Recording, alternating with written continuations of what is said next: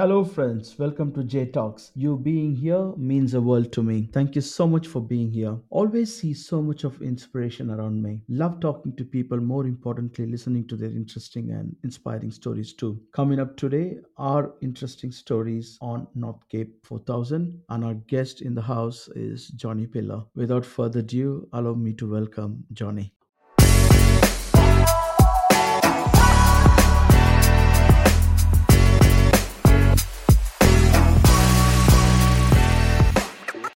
All right, Jonny, how are you today?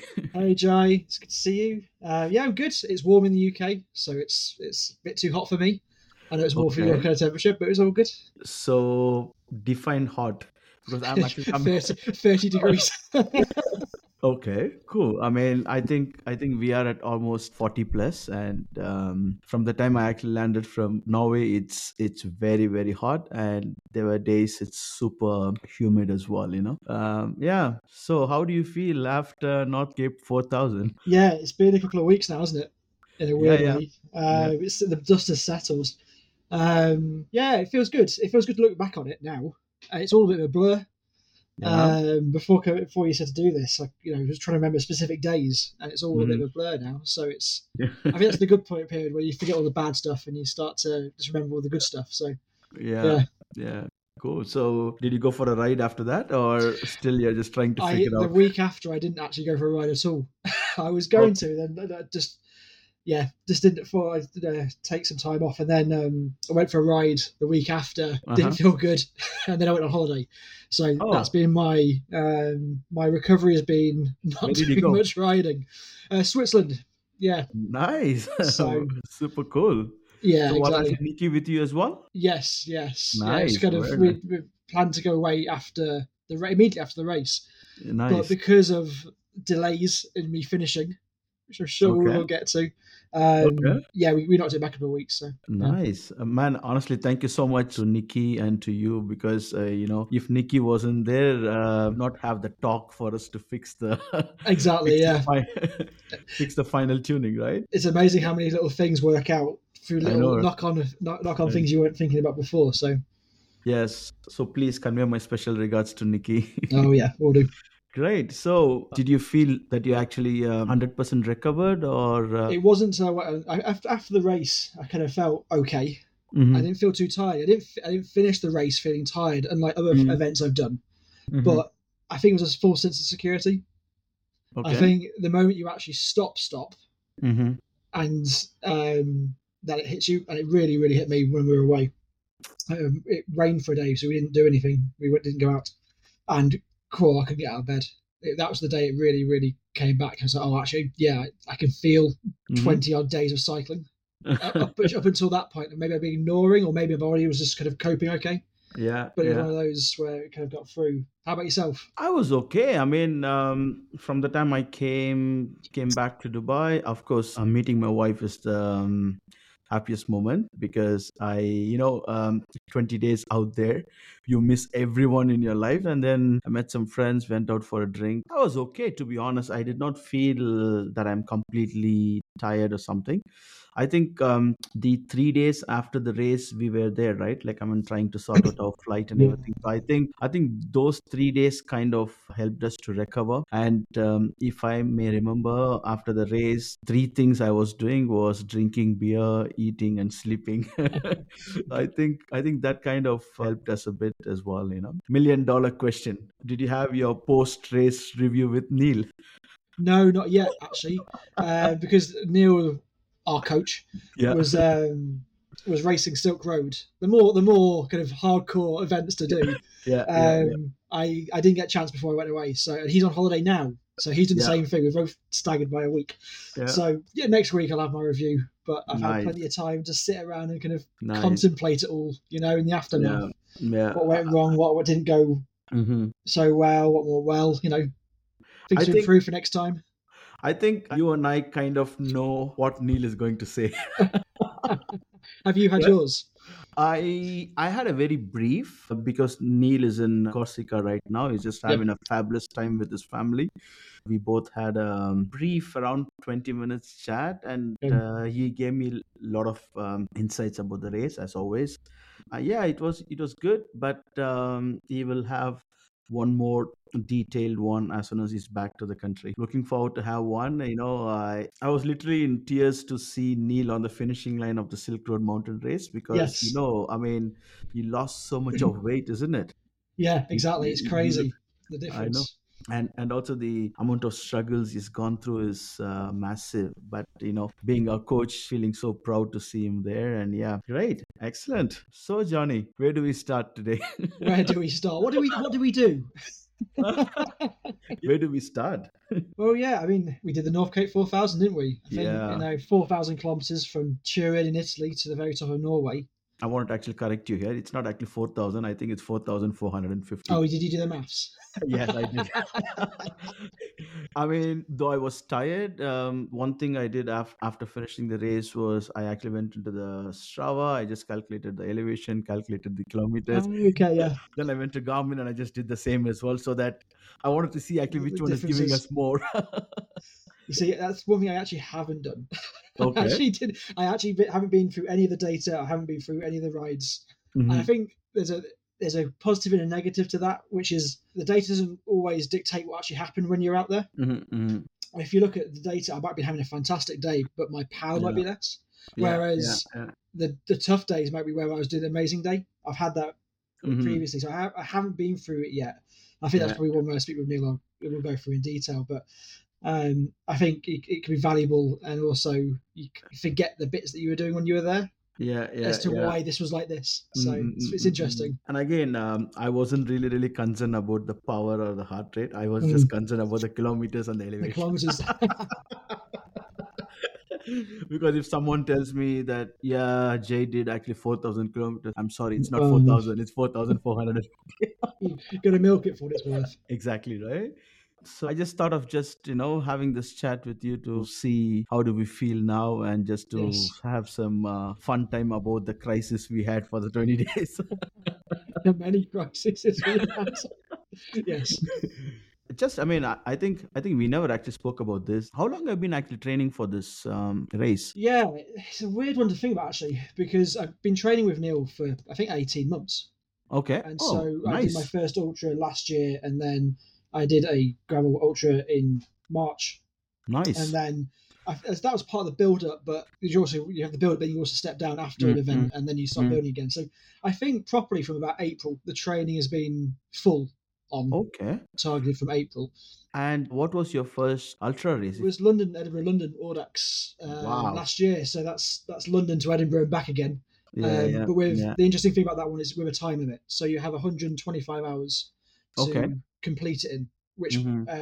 means you have to do a good average speed for the time, Yeah, including yeah. the sleeping time. And Hmm. so that's my first one, which was fun. Nice. What was your first one? My first one was actually race around Rwanda. Mm, I did a tour of Nilgiris last year, but actually tour of Nilgiris is not self-supported.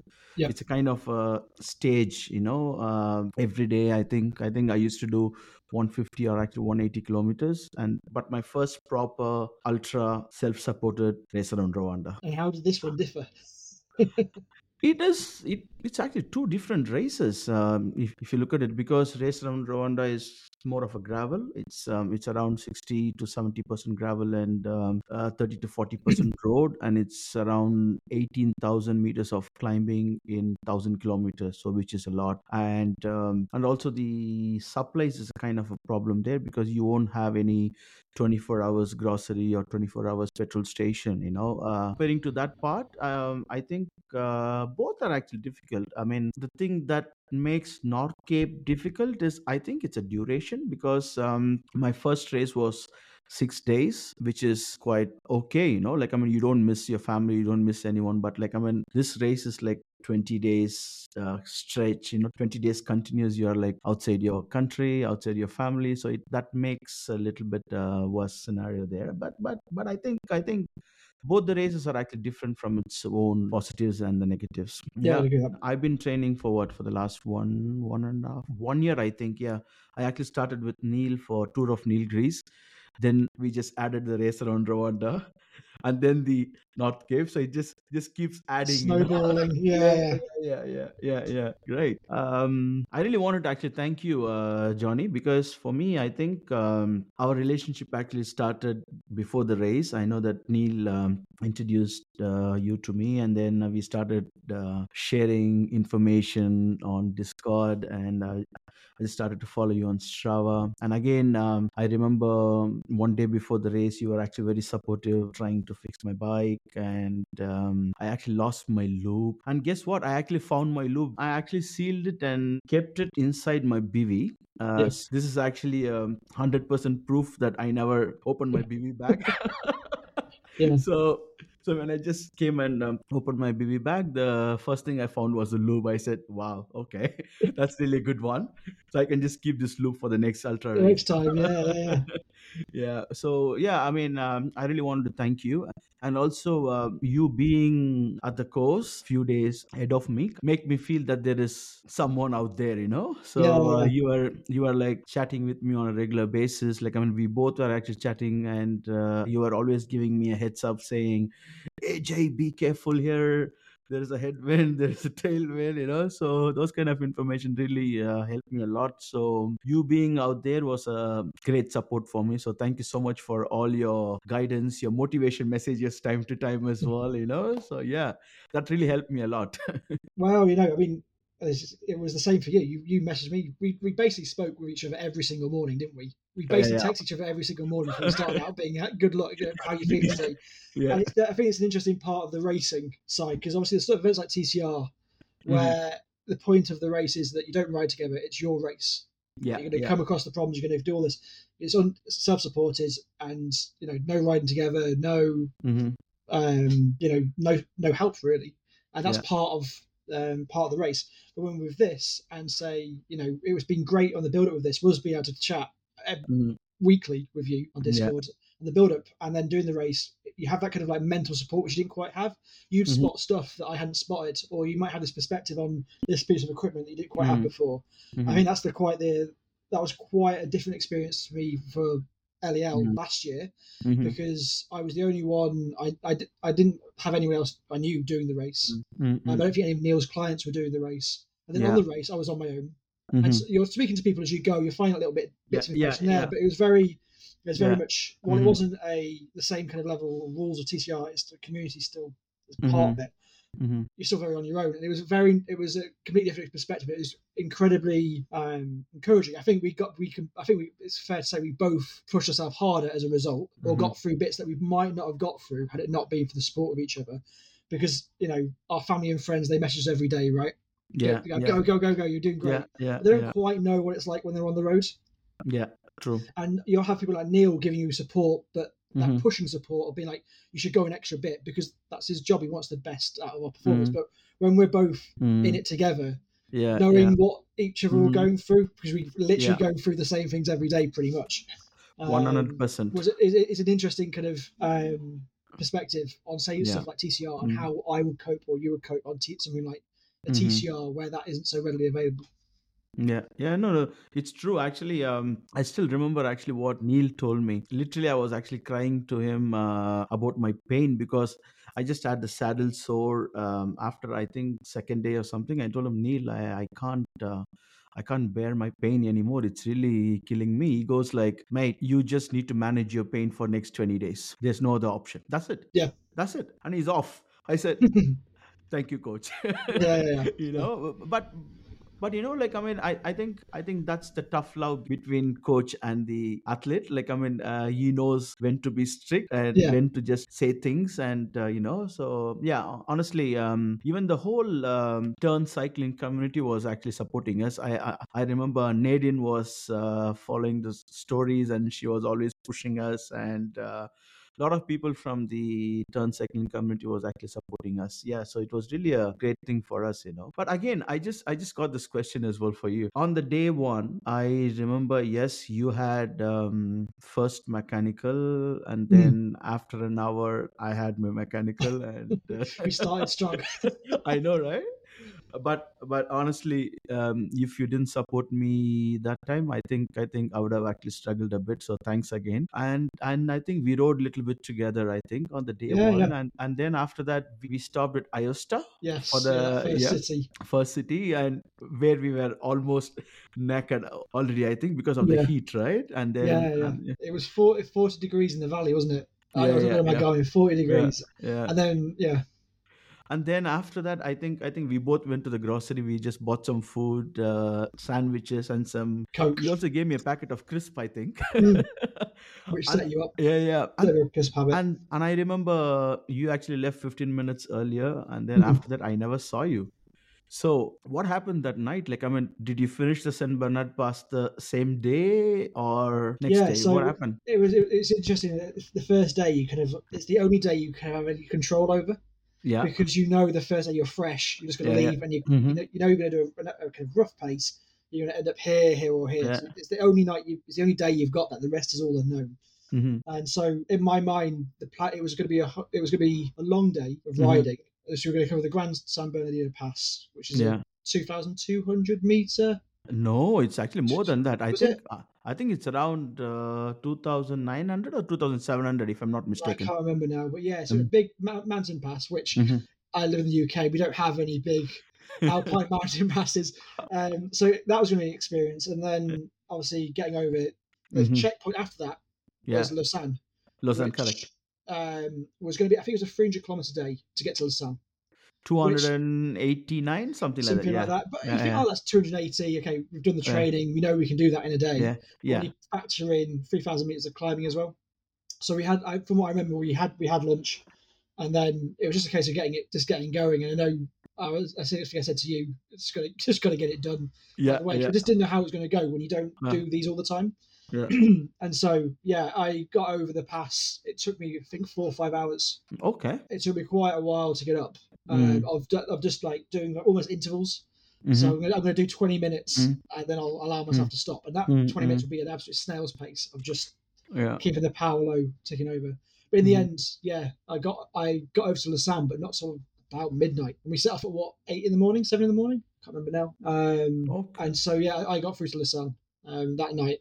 In hindsight, especially just talking to a lot of people around me, probably could have stopped earlier and still had a better average overall. Maybe it was a bit too much on the first day, but Okay. again, you never know with these kind of things. I mean, yourself, you as far from what you were saying, I think, where did you end up sleeping? Mentally, I become very tired because I know it's a 33 kilometers of long climb, and I was like completely done mentally.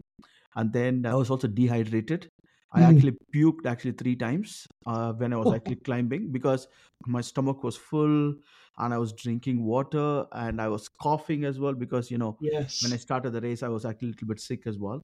So I think I stopped around 150, 160 because I stopped 6.5 kilometers before the climb ends. Yes. Yes. Okay. Yeah. There was one Italian restaurant come house. So literally, I was actually praying to God, like saying, "These people should give me a place to sleep." And then I went there, and then I saw a couple of more cyclists there. So I literally told them, "Listen, I all I need is a little space to sleep." And then they said, "Yeah, yeah, yeah. We have four restaurant tables. Don't worry, you can use one of the table."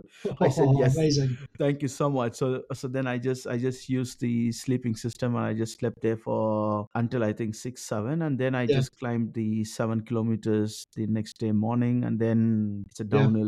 downhill to Lausanne. And yeah, I think yeah, you reached the midnight. I reached, I think, next day around 1 o'clock or 2 o'clock, maybe in the afternoon. Yeah. Yeah. Yeah. Yeah.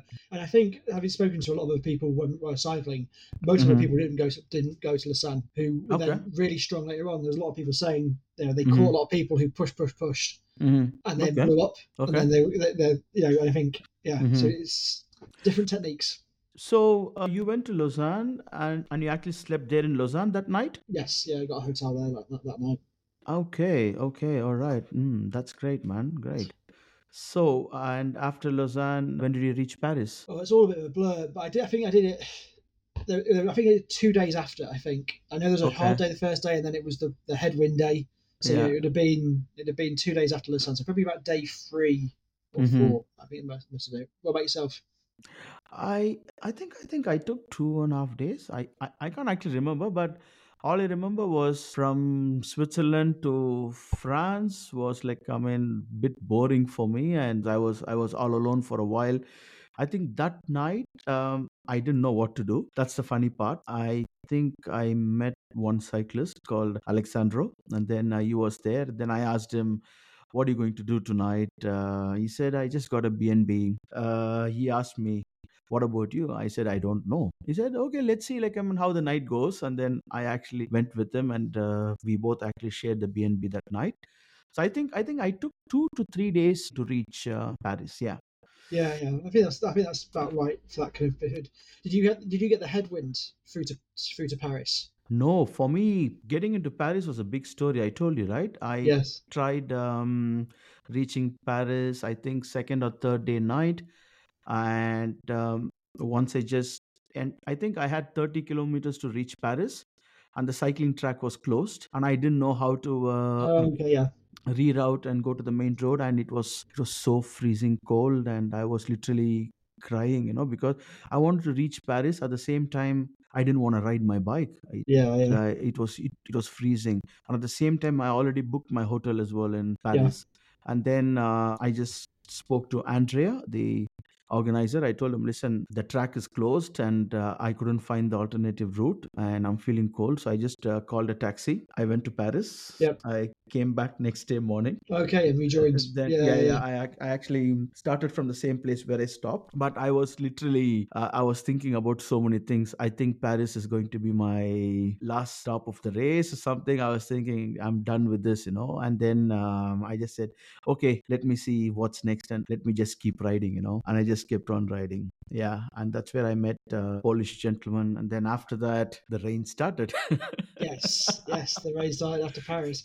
I left Paris at 7 in the morning. I think Okay. I had to fix some stuff. I didn't get to sleep till late, so I only had a couple of hours sleep, and Hmm. left Paris in going through the centre of Paris in the rain in rush hour and going up the Champs Elysees, Hmm. Arc de Triomphe out that way was a great experience, but also absolutely terrifying. Yeah. Cobbles, rain, wind, traffic.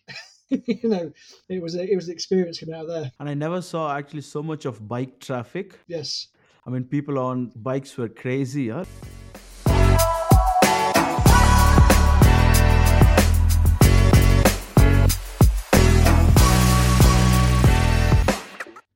So, Johnny, what was the toughest section for you in the race? I mean, yeah, which bit? I could chalk it down to several, because again, these things come and go, right? There's the Yeah, yeah, things that if you're on a normal ride, wouldn't phase you at all. yeah, But when yeah, you're so tired and you've slept mm, for very little amount of time and you're hungry, they become so much worse. yeah, yeah, So I think it was the days running up to the ferry, yeah. and I had at the start of the race. The Hmm. first thing I'd done was I'd actually ripped and tore, well, not ripped, snapped half of the valve core out of Hmm. my valve. Yeah, yeah, It's one of yeah. the first thing we Hmm. fixed when we got on Hmm. the start line, and I'd managed to nurse it through, but it was getting worse and worse. Hmm. And then it was 2 days out from the ferry, Yeah. and I went. I haven't had a puncture in years. I'm very lucky. Touch Hmm. wood, the puncture gods have been very good to me for Okay. years. I just haven't had to deal with it at all. Hmm. And then within 24 hours, I had five. Wow. I had a rip, two ripped tires with huge tears in. This Where was that? was end of Germany, beginning of Denmark, I Oh, reckon, okay. around there. Hmm. And Hmm. so I did, and I just gone from stop, start, stop, start, stop, start. In the Hmm. end, I had got a hotel and called it, tried Hmm. to repair stuff, and then there was a bike shop that was going to be open at 9 in the morning, so Hmm. or nine, half nine. So Yeah, I got a lay in, which was the yeah, benefit of that. But then went to the bike shop, threw away the back rear tire, and yeah. replaced it. They could only Hmm. give me like a tube. I was running tubes at the time, so they could only Hmm. do and I was running 32 mil, Yeah, and they yeah. could only give me a 28 mil touring tire which wasn't tubeless. But Okay. at that point, I was so tired and done Yeah, yeah, with the yeah. tires. I was like, right, I'll take it. But Hmm. then riding through the rain with a different tire, with a different Hmm. pressure, that was threw me off. And then I'd gone back to the hotel. Was in the town before, so I Hmm. got the tire set off. I was like, I'm gonna just get this done Hmm. now. Get to the ferry, and then I went past the exact same place I had the first puncture, Mm-hmm. and I punctured in the exact same place. I think I sent you a photo. Huge thorn, straight Mm-hmm. through the new tire, straight into the tube, and Wow. yeah, I was not in my happy place.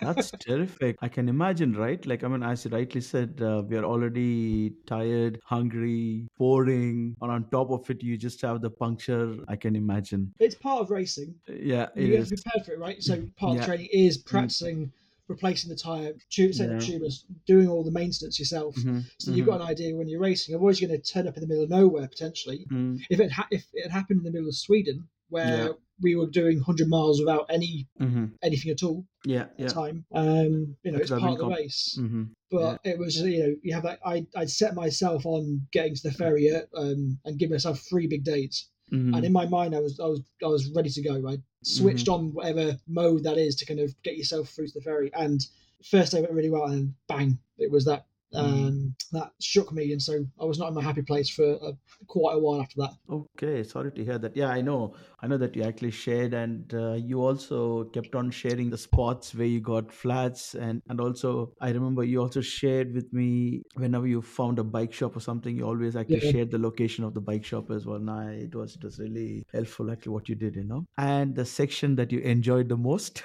you're gonna hate me for saying it, but the rain. Oh, okay. There's something I don't know why, but I really enjoy riding the rain. I think Mm-hmm. I don't enjoy the heat. I don't Mm-hmm. enjoy I don't do well in those environments. But I live in Sheffield, Mm-hmm. it rains a lot, and Manchester it rains a lot there, and so for me it's kind of quite natural. Yeah. And I think because of the valve core, I was actually running a lower pressure because I Mm-hmm. couldn't get it up to Mm-hmm. the target pressure I wanted, Mm-hmm. and the bike just kind of felt grippy, and Mm-hmm. I just felt good. I just felt it was raining, and those days coming up through Germany and Denmark, it was a bit of a tailwind. It was ever so slightly. Having had days of headwind, it was Mm-hmm. just cross tail, so Yeah. it wasn't anything to worry about. And that ride coming up until the punctures was amazing. I was felt like I was getting stronger every day, which Mm-hmm. I'd never experienced before. Mm-hmm. And it was in the rhythm of racing by then. So, Yeah. you're Yeah. used to the waking up, eating all the time, Mm-hmm. and everything like that. And the rain began. And yeah, I felt really good. And for some reason, I look back, it's kind of like Uh-huh. that, different types of fun, right? Type Yeah. one, Yeah. type two, and type three fun. It was kind Yeah. of like type two fun where, it's cold and wet, but Mm-hmm. I actually quite enjoyed it at the same time. Yeah. Yeah. And so later on, once we hit Sweden and the rain get cold, Yeah. a significantly different type of rain. Maybe Mm-hmm. less so there, but those Mm-hmm. days running up from between Mm-hmm. Paris and the ferry Yeah. where Yeah. Yeah. we had a lot of rain, Mm-hmm. You um, know, they're my favourite days. actually, you can't blame me as well because from the place where I come from, Yeah, for us, rain is a big thing, right? In fact, if you see, 99.99% of the training wasn't done in rain. exactly. Yeah, For me, the first ride for me in the rain was when I did the tour of Nilgiris on the day one when we started the tour. I think in 13 years that was the first time it actually started with the rain. So I rode that particular day, like from I think the whole 170 kilometers was actually pouring. So that was my first ride in the rain. So apart from that, I never actually rode in the rain. But yes, again, if you look at it, I think when it was raining from Belgium, Germany, Denmark, it was okay. And also, if you look at it, most of the longer days for me was in the rain. yes, So for me, I think rain was little bit. I think I wasn't too tired when it was raining. But as you rightly mentioned, the rain in Sweden was different because I was sweating inside and it's yes, outside. I was completely wet. And I mean, the minute I just took the jacket off, it was freezing. At yes. like one point of time, I was crying. I was like, "What do you want me to do? Tell me." It's raining, so I got the jacket, but it's sweating inside. So if I wanted to take it off for a minute, it's cold. So what do you want me to do? Like I didn't know what to do. Exactly. I mean, I think that's the thing about getting as we got further north, the humidity rose. And Hmm. we've spoken about this because again, we are polar opposites when those conditions, right? What Okay, we're yeah, used to, yeah. what we Hmm. did. And I Yeah, think yeah. that's where you did so exceptionally well. Was we had a lot of really bad weather, right? Yeah. And you still got through it. You still Mm, managed to get those bits through. It's not be all and end all when it rains. You still were able to ride and perform yeah. really well. You still matching me every single day, weren't you, Hmm. for those entire days? despite not being your conditions that you enjoyed at all. Mm-hmm. But as we got further up into Sweden, Finland, Norway, the humidity was just getting higher and higher and higher. Yeah. Mm-hmm. And that really, yeah, as you said, everything was getting wet. Mm. You were sweating, and you were having the condensation, and you were Right. getting the rain. Right. Right. Right. And especially those last days, the very last days when we had Mm-hmm. exceptionally hot weather. Yeah. We were in the Yeah. Arctic Circle, and it was 29, 30 degrees. Not the Arctic, is it really? But the humidity was incredible. So it was Uh-huh. just a sweat fest. But Mm. even when it was raining, it was cold, you were still sweating and you're starting to deal Mm. with that humidity. It Yeah. was a very different challenge. You wouldn't normally get those conditions Yeah. together. For me, I was, I mean, I don't know. Now, if I look at it, it kind of actually sounds funny to me as well. Like for me, there were days where I started wearing my insulated jacket, and after 10 minutes, it started raining. Yeah, So I had yeah. to take it off and get the rain jacket. And then when I was wearing the rain jacket, it was cold. So I Yeah, need to yeah. change the insulated. You So flip back and forward with it, don't you? Yeah. exactly, that was kind of like, okay, am I doing the right thing? I don't know. Okay, let me just message Johnny and ask him, okay, what's the right practice? Johnny, Yeah. what should I wear? I think that was I think if you look at what we learned over that time, Mhm. easy access Yeah, to yeah. these things Hmm. became a big factor because you'll be stop start. It would rain for a Hmm. minute, so you put your coat on. Yeah. It would then stop raining, so you put your coat away. It would Hmm. get cold, you put your insulated jacket on. It would rain, so you swap them Yeah, over. And figuring out where to place stuff on the bike so you yeah, could get to yeah, it, it's still stored, but you could yeah, ride as much as you could. yeah. Became an interesting factor in how we, had to get around that. Talking about the quick access, so where did you store your rain jackets or the other jackets when not in use? So I had a bar bag which contained my camping gear, Hmm. and then it was the Apogera bar roll bag, Yeah, and yeah, then that has yeah. an extension to it, Right, right, right. the clippable extension. So Hmm. in there was my passport, was my brevet card, and my coat, and then any extra food at the time. Hmm. But I accidentally didn't realise that as I was riding some of the rougher bits, it was coming looser and looser and looser, and the Right. bottom touched against my wheel. So there's a Okay. nice big hole at the bottom of the Hmm. bag which let all the water in. So Jeez. after the first day of raining, my brevet card was no more Oh, because it was just paper.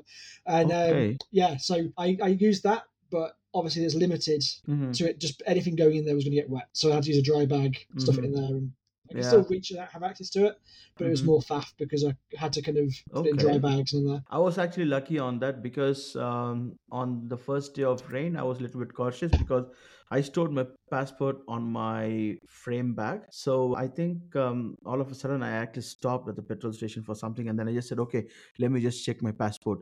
Yeah, My passport was okay, but my brevet card had a little bit of water strain on it. Then I said, okay, I'm not going to trust this bag anymore. So then I just took my passport, my brevet, everything. I just put it into my tail fin. That actually kept it safe for throughout the ride. So yeah, the restrap absolutely. was so the restrap was just to keep my tablets and my Yeah, yeah. quick access thing and all the other valuable stuff. I actually put it in the tail fin. So that was actually quite good. Yeah, I mean, I got pretty lucky because of other events. The brevet card is almost the most important part Mm, because it's your mm, proof across the correct. race that you do. Yeah, yeah, But yeah, yeah. thankfully, checkpoints don't really mean anything in Northcape Mm-hmm. because Mm-hmm. they're tracked actually by the GPS. Your Correct. brevet card actually didn't mean anything; it was more something Right. to take Mhm. home. And I Yeah. have massive regrets because I don't have one. You've got a lovely stat. You got stamps at every checkpoint because you Yeah. arrived on when they're open. I didn't. Correct. I Yeah. didn't- Yeah. Yeah. like up till Denmark, I didn't get to one on time, Okay. and then it was obviously destroyed.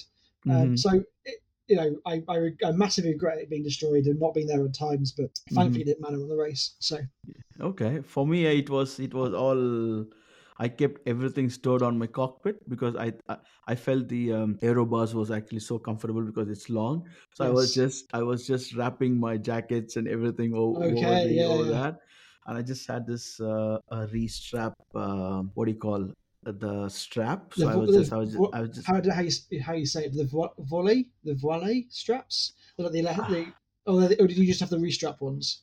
No, the re-strap has got actually three sizes of straps: the Ah, okay, small, yeah, medium, and the large. So Yeah, I was just using that to store my Pringles and my jacket and your everything on the Pringles. Yeah, cockpit. yeah. It's amazing what you can fit in a cockpit, isn't it? I know, right? It was really good. Again, talking about the Pringles, right? Did you really struggle for the food refill? Um, you know what? So in previous races, we spoke about this before, and Neil is a big advocate of it's petrol Yeah, station, petrol station, petrol yeah, station. yeah, You get to the petrol station, you get 5,000 calories, and that's going to sort you out for a significant portion of your ride. yeah. And I've got really good at this, and we'd gone through. We had we put points where 24-hour petrol Correct. stations, which Yeah. means that if you're getting there at 2 in the morning, or you're getting there at 9 o'clock at night, Mm. or 9 o'clock in the morning, that it's going to be open and there's going to be at least Yeah, something. yeah, The problem with most European petrol stations is that they do not have shops and they're all like yeah, automated. They yeah, don't have kiosks like they do in the UK. In the UK, every single petrol station you can buy yeah, food, you can buy yeah, whatever. yeah. No, these are all electronic, and it Hmm. completely threw me. Hmm. Completely threw me. Okay. 'Cause I had Yeah. all these plans of I know in 20k I'm going to hit 24-hour petrol Hmm. station and I'll go resupply there. Yeah, Turn up, there's nothing there, yeah, and then there's no shop open or there's nothing for another yeah. 100 kilometers and be like, oh no, what have I got to kind of get me through now?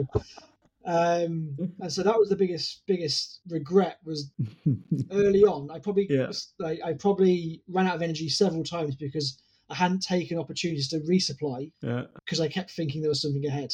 By the time Hmm. we got to Sweden, every time I saw a shop, I was going to top it up, because I knew that. And as we Yeah, found, there were several stretches within Sweden where it was 100 kilometers, 100 miles yeah. without any resupply or anything at all. No hotel, no nothing. And so that's where the planning started coming in. I'm going to get to the Hmm. shop. It's going to be Yeah. it closed at 5, and I need to make sure I'm there before it to resupply. Uh, I got yeah. caught out several times with that. Hmm. But again, it's part of racing, isn't it? Yeah. No, no, it's really good, and also you also supported me like by saying, Jay, just be careful from here to here. There's no petrol station, so you just got to be careful, you know. So those things actually helped me a lot. But again, this is also one of the biggest learnings for me, right? As you said, actually, Neil always says, yeah, you just stop at the petrol station and you just fill yourself with 5,000 calories, and I didn't know actually where to put them Yes. Yeah. because I didn't have any space at all in my bag. So that's why, I mean, if you get an opportunity to read my blog that I actually wrote a few weeks back, one of the top learnings for me is to have a empty space with me, so that when you just go to the petrol station, you can just buy things and you can just put it in the bag. So at least you have a space to carry the food supplies, right? So Yeah. that's the biggest learning for me. There was a guy that I rode with on the first couple of days, and he had this really large kind of square bar pouch. I call it a pouch because it's not a bag, but it was like a Okay. very square Yeah. Yeah. with a zip, and he Mhm. pulled out a full pizza from that, and I was like, Okay. Okay. oh, because I had nowhere that I could fit a full pizza. Uh-huh. But actual fact, if you're going to you go to camp somewhere, you Yeah. need to carry that. You might want to. Oh, there's that evening meal. There's that takeaway. You don't want to stop Hmm. until I've Yeah. stopped. So I'll grab it. I'll put it in, and I'll you Hmm. just wrapped up and you put it in. And Yeah. again, so I had two Apogee feed bags on the front, and then they were my food pouch, and then I had a full top frame bar Hmm. bag Hmm. which I had stuff in. But that's not big enough for that either. So I did Hmm. at one point. You didn't. I remember asking you about this. You didn't go to the pizza machines. It was No, like absolutely a not. vending machine for pizzas. It was the best thing ever. Absolutely not. So I did that, and I managed to kind of ram a hot pizza into the straps of my tail fin, and Okay. it almost fell out twice before I stopped. But that was the extent of all I could do, and Hmm. I had this. It was the same thing. Yeah. You don't want to carry too much space because you'll put too much in it, and Mm-hmm. you're packing stuff that you don't need. Yeah. Having no Yeah. space forces you to prioritize what you actually end up Hmm. needing, right? Yeah. Yeah. But at the same time, you need the not emergency space, but just that spare. I actually need to make sure I've got more than I do on a normal day. Hmm. Now, where's that go? Hmm. Space. Correct. Um, and that, yeah, we had the same thing about that. Yeah. Absolutely. And What was your favorite go-to food when you were going? I think mostly it was actually French fries. Yes. French fries was like absolutely my favorite, and particularly while it was raining, stopping and getting a small container of French fries was actually my favorite. Yeah. And I think I had pizzas as well, a lot of pizzas, and I mean, this is all before Scandinavia, yeah. Yeah. After we, after, Yeah, no shame. I mean, once we reached Oslo, I think I started missing my French fries. I started missing my pizza, and I remember the day we were talking about 100 miles, we didn't have any stops. Yeah, I think the first petrol station was after 180 kilometers. What is that place called?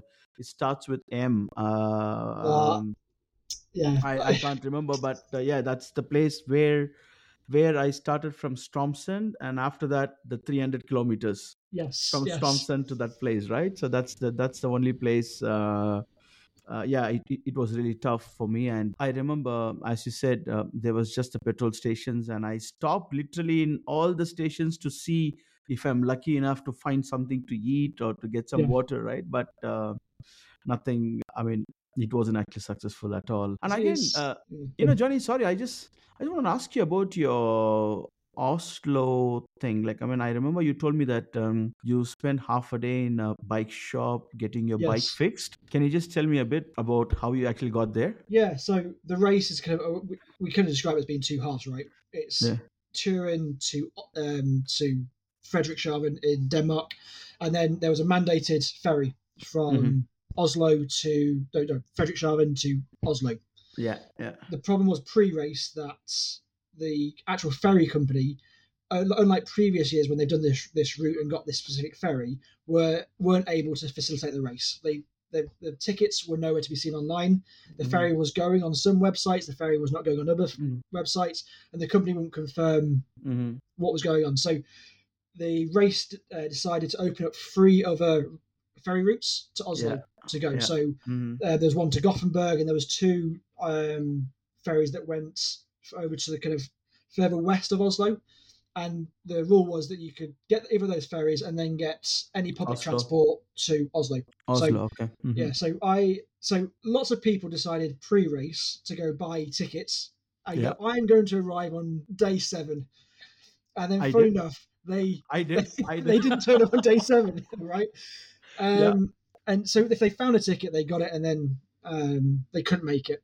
Hmm. So on other races I did, certainly early this year, Grand Groce, it was you racing around the Canary Islands, the ferry. Hmm. So you go island to ferry, ferry island, and you race Hmm. across. And there's no problem with buying tickets as you went. So I was like, I think this is like any other ferry I've got before. I'll get closer and closer, and then look at tickets as I get closer, because I won't. At least then I've got a target, and I'll have I could turn up a day early, could turn up a day late, and I've got room. Yeah.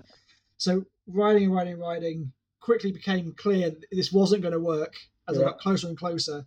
Yeah. There was a kind of a back market of people trying to swap tickets, but I Yeah. hadn't been Yeah. able to get a Yeah. hold of one. Yeah. And I had the 24-hour puncture problem.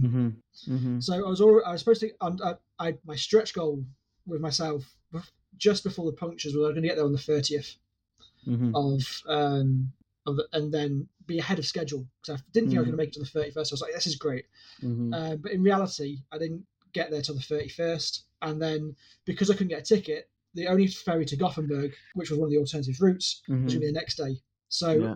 that meant when everyone else got on the ferry that night to go to Oslo, I was in a hotel in Frederikshavn. And then the next morning at 9, I got the ferry to Yes, I Gothenburg. remember you told me this. Yeah. And then I had a Yeah. 4-hour wait for the next train to go from Gothenburg to Oslo, To Oslo. Okay. which I was pretty upset about, because that then meant that Yeah. I wouldn't get there till about 4 in the afternoon Yeah. that Yeah. on the Yeah. first, Hmm. and then everyone else who I've been riding with around that same pace and got those Yeah. ferries were going Hmm. to be Hmm. 6-7 hours ahead of me, which I Yeah. probably wouldn't make up over a Hmm. couple of days. And I was sat there not moving forward. Right, you spent Yeah. the last however long Yeah. moving forward, and now that was over. So thankfully, because I had this ripped tire, I'd replaced the other one, but it wasn't working. Like going from GP5000s to a cheap touring Hmm. tire, noticed the Yeah. difference. So, and then I just went past the Trek shop in Gothenburg, and I've got an hour.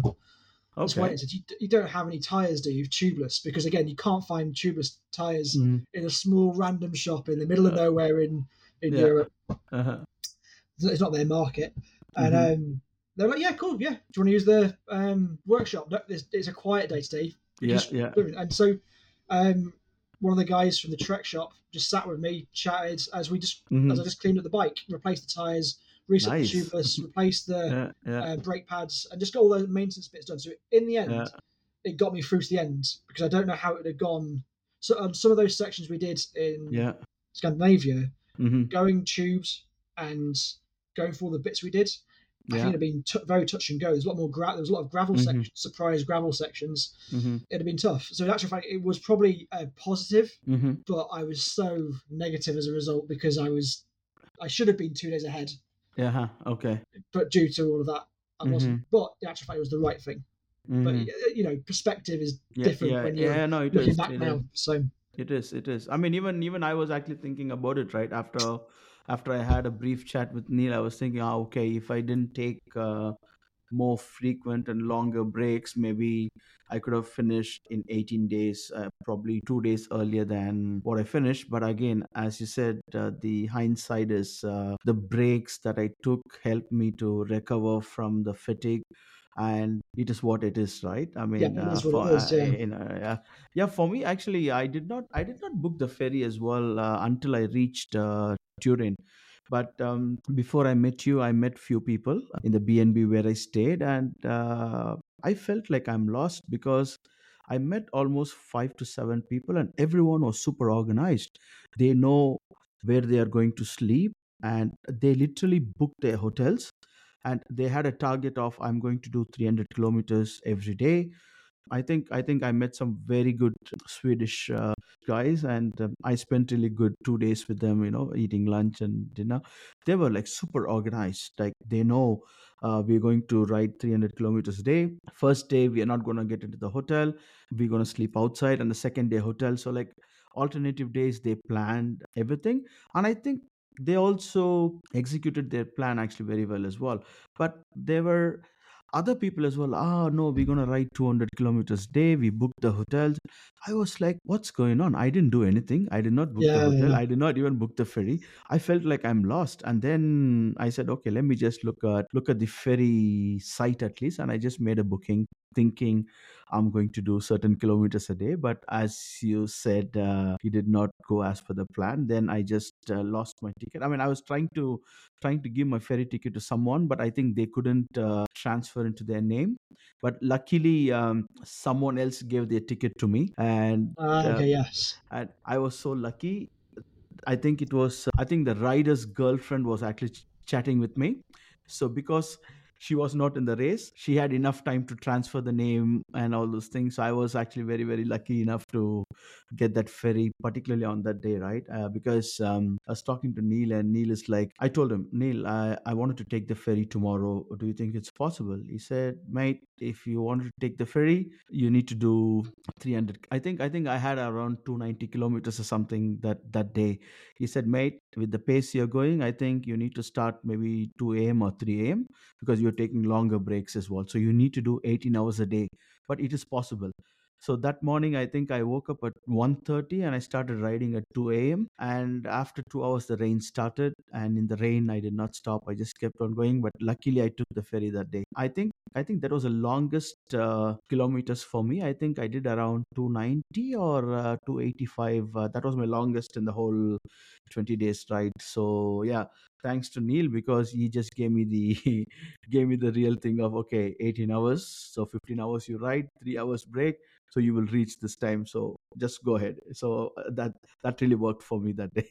I think sometimes having a target, especially on these long races, I think this is one of my things that I look back on this race. Not having a target to go to, which is Yeah. achievable, Hmm. it doesn't work. Yeah. The moment you knew you had an objective to get there, Yeah. and it was tangible, and that there was a reward at the end of it, Hmm. I think you can engage that different part of you when you're doing these races. Hmm. And you being able to achieve that proves it. Hmm. Like you had that objective. It had been really tough. Those days before had been really tough for you, if I remember Hmm. right. Hmm. And then you're like, no, I'm going to do it. And you were able to pull out after so Hmm. many tough days, Yeah. Yeah. one of the longest rides. And that ride into Frederickshamn was not that day was not easy. It was Yeah. rolling compared to very flat Correct. previously. The Correct. winds weren't great. So yeah, Hmm. it's amazing what you can do when you've got something in front of you Correct. tangible. Absolutely. Where Absolutely. whereas when you've got 4,400 kilometers Yeah. to go, Yeah. the numbers are too big. There's Yeah. no tangible objective. You're just going to end up Hmm. somewhere else. And you look at the map. Correct. Look at Sweden. Sweden's Mm. really big. and you've done that much. It's a hard day, you know. So it's amazing what you can do when Yeah, you've got yeah. that carrot in front of you. I agree because after Neil told me you need to do 18 hours that day, and I said, "Am I going to take really 3 hours of break?" No, no, no. I just need to cut it down. So you won't believe me. That particular day, I was so cautious about my break. Yes, I was yes, like, no, stop, get the things done, move, keep moving, keep moving, keep yeah, moving. So I was just all I was actually telling myself was, Jay, you need to take the ferry, you need to take the ferry, keep moving, So that was my only mantra that particular day. And again, as you said, talking about the Sweden, right? When I was doing the route plan, I think I didn't know, or I didn't probably check properly. I didn't know that Sweden is almost 1,300 kilometers, but like I thought Sweden is a little part of the ride. But then after we reached Oslo, I think around I think after 130 kilometers we entered Sweden, and Sweden was never ending. yeah. And then I just realized it's almost actually 1,300 kilometers in Sweden, right? We've both joked about this. You couldn't pay me to cycle through Sweden again. It was very much a long drag, and Uh-huh. tell you what, it's beautiful out there, right? It is. It is. It's rolling roads with you're in the Arctic Circle, Mm-hmm. and what comes with that, but it is one road, Mm-hmm. one was pretty much one straight combination of roads Yeah. with trees on the sides, some fern, some Yeah. lichen, and the occasional mushroom Mm. and Mm. reindeer. And Yeah. that's the only thing that's interesting is the reindeer because that's Yeah. special. Mm-hmm. And very mentally hard. Again, as we just said, that big block and saying I've got 7 more days to get through this, Mm-hmm. and I haven't even got to the end after that. Yeah. Yeah. Very very tough. And also, I don't know if you noticed this. Every single place had a small airport. Mm-hmm. And on Correct. my Yeah. on my dark days, on my real low days, I did Google when's the next flight as an option because you're going past it every single day. And you're like, well, Yeah. it's there, There's an airport. Yeah. it's there. Maybe it's a thing, Yeah. but that is Yeah. I guess part of racing, isn't it? Yeah. Finding out how to mentally break stuff down and finding out Mm-hmm. how to just get Yeah. yourself, even if it's just 20 kilometers than you felt you could do Mm-hmm. Mm-hmm. before. Yeah. It's part of the addiction, isn't it? What makes it addicting? Yeah, I know. Like, I mean, it's also so interesting that we both have this conversation because we both were there and we both were done it, so we can actually relate to what you're saying, and you can relate to actually what I'm saying, right? So it's really so good to talk about these things now because I just came across this quote, right? I mean, the crisis of yesterday is a joke of tomorrow. Yeah, So it's exactly. Yeah. it's like, so I can't really what can I say. I was just talking to Neil even the other day about this, right?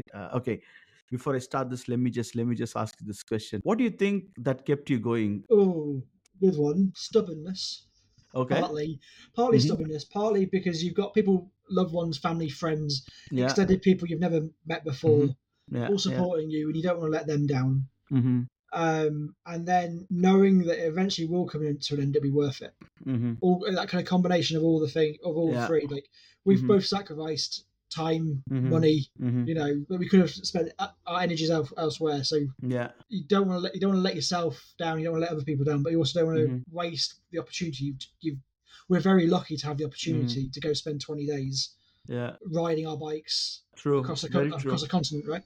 Very true. And so you've got to make most of the opportunity when it's there Mm-hmm. because you might not have that chance Yeah. after Yeah. that, Yeah. Mm-hmm. because Yeah. life changes very quickly. So, Absolutely. Absolutely.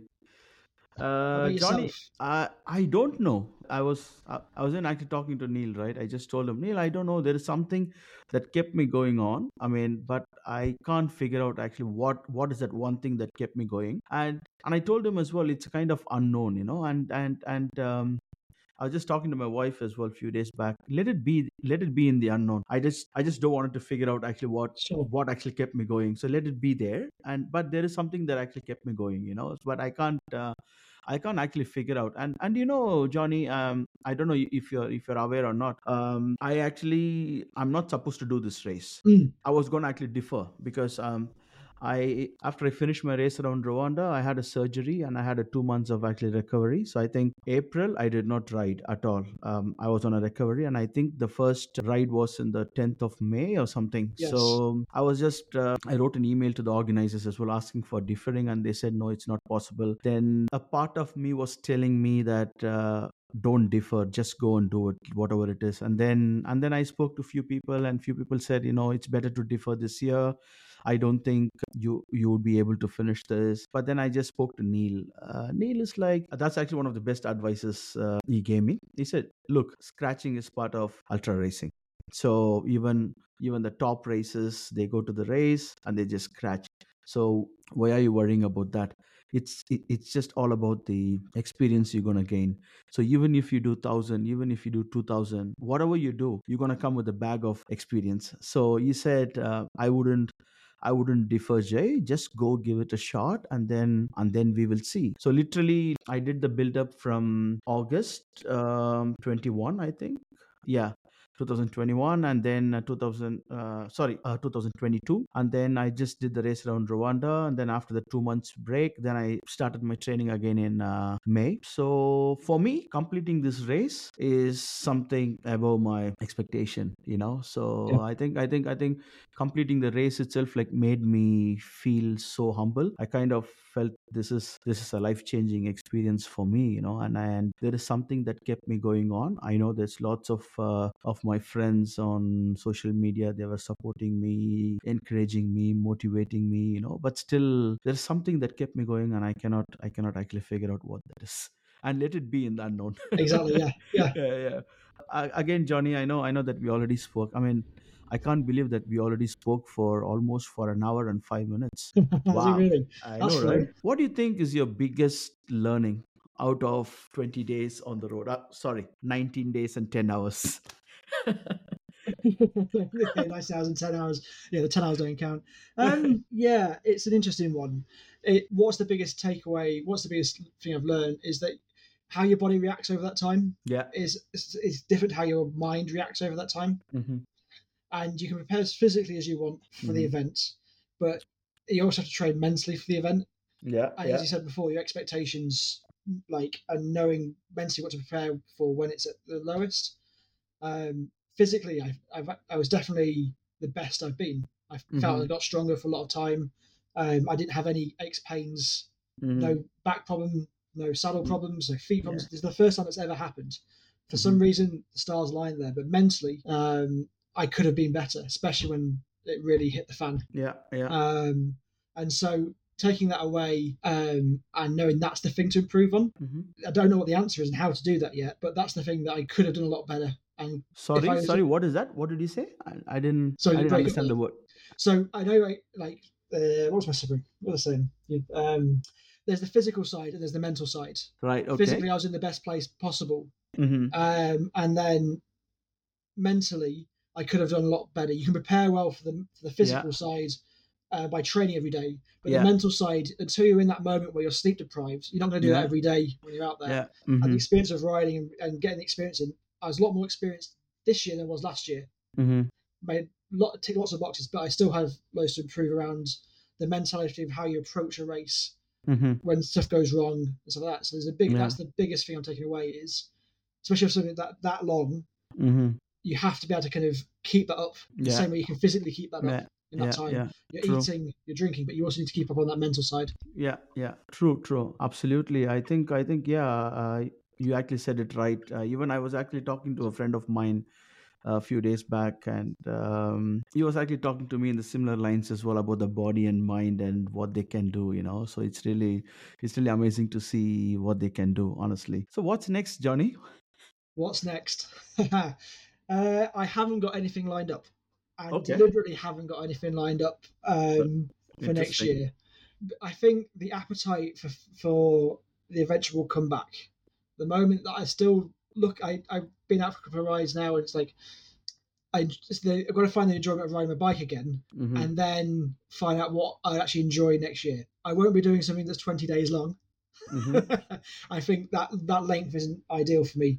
I think maybe the 7-8 day Okay. is probably peak. What that looks like yet, I don't know. Maybe Hmm. there's some fun ones I'll do next year, something to enjoy rather than pure racing. Okay. But as of yet, I do not know. What about yourself?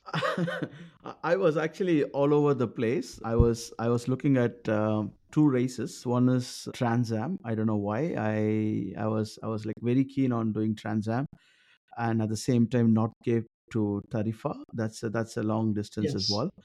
But again, my biggest goal is actually transcontinental. yes, But I know myself that I'm not actually ready for transcontinental because I'm actually dependent on actually many factors. So I wanted to start sleeping outside. I wanted to get used to certain things. So Neil and I spoke about this. I think we're going to do 2024 as a build up for me, and 2025 we are just looking at transcontinental. So Neil has suggested me a couple of races. I'm still looking at the options, and most likely once he's back, when we have a proper chat, I think I will just finalize what I'm going to do. But most likely something to do with lots of climbing, and because I what I felt was, I was actually physically okay most of the days apart from the saddle soreness, but mentally I was very very tired when I saw the climbings, particularly when I was in Sweden. I know it was all roly polies, but for me, whenever I see even a little climbing, I was like mentally done with that, so I'm not mentally ready yet. So I think I just wanted to break that barrier. So I think next one would be a bit climbing, and obviously I need to do lots of work on it. So yeah, waiting for Neil to come back. We'll have a proper chat, and then we'll come to know.